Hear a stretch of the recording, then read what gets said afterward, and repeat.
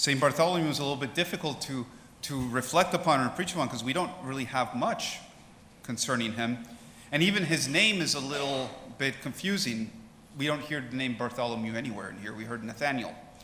In the Gospel of John, we have this encounter of Jesus and someone known to Philip, apparently, that was hiding in a tree or under a tree.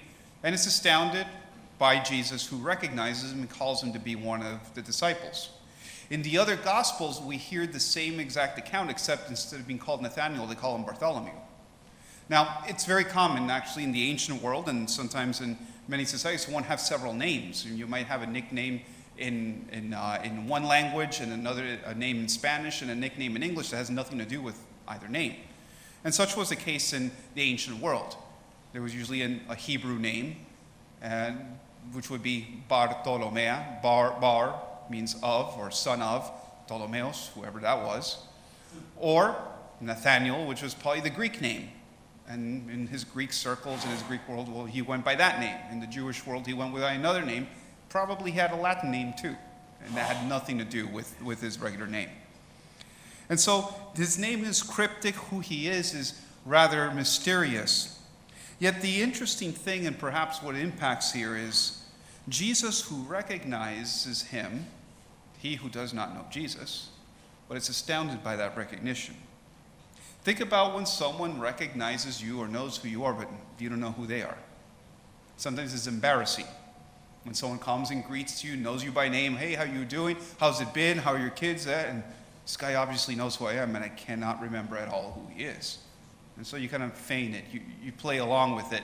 And the person leaves, and you're left dumbfounded. Goes, who was that? What was that?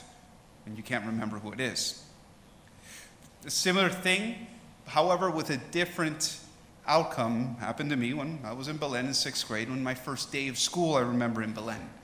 Little 6th grader, I didn't know anybody there. It was only a group of my friends, but certainly I didn't know any of the Jesuits who were there. I didn't know any of the teachers who were there. It was a school at that time of 800, and so I knew 12 guys that were there with me, but I didn't know the rest of them. I didn't know all the 780 plus students that were there. Nobody knew me. And on the first day, I remember, we were getting the tour of the school, we're moving around, and we were in the library, and well, what does a 6th grader do in the library? You goof off. And so we found out that the library and the roof had like this cork top, and if you threw your pencil hard enough, it'll stick to the roof. And so we all started throwing our pen, of course the teacher wasn't looking, we started throwing pencils, trying to see whose pencil can stick to the roof. And in mid-throw, I hear all of a sudden, this very large Jesuit walks in, and he points right at me and goes, "Signs, what are you laughing at?" And I just mid-throw, nothing. Who is he? I had no idea who he was. He knew who I was, apparently. I had no idea who this was. And he stared me down and put the pencil away and looked down, and I never looked back up again for about a month. He really impressed me. This was Father Esquivel. If you remember Father Esquivel, he was kind of an imposing figure as well. And he knew how to throw that weight around. And so he left me astounded on that first day. He's like, what is this place? And who is this guy who knows me, apparently, but I don't know who he is?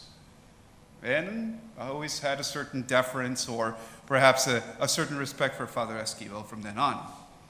Perhaps this is what Nathaniel also encounters in Jesus, who recognizes who he is. Nathaniel thinking that he got missed or nobody knows who he is. Yet Jesus knows who he is. And that in itself leaves an impression on him.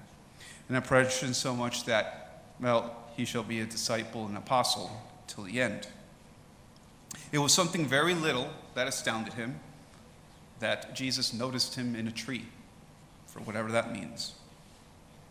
But Jesus will say that greater things than this will astound you. And if you believe just because I noticed you from a group or from a crowd, then I will notice even greater things. And you will also notice greater things. And so perhaps we can be caught by surprise when the Lord recognizes us, when he calls us out perhaps from a crowd, from our daily life. How will that encounter be? Will it be the embarrassing one of when you encounter someone who knows you and you don't know who they are and you have to play it off and you're left confused?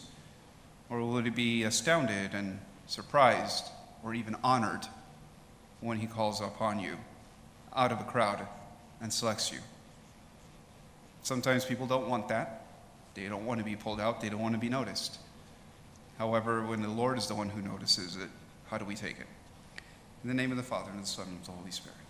Amen.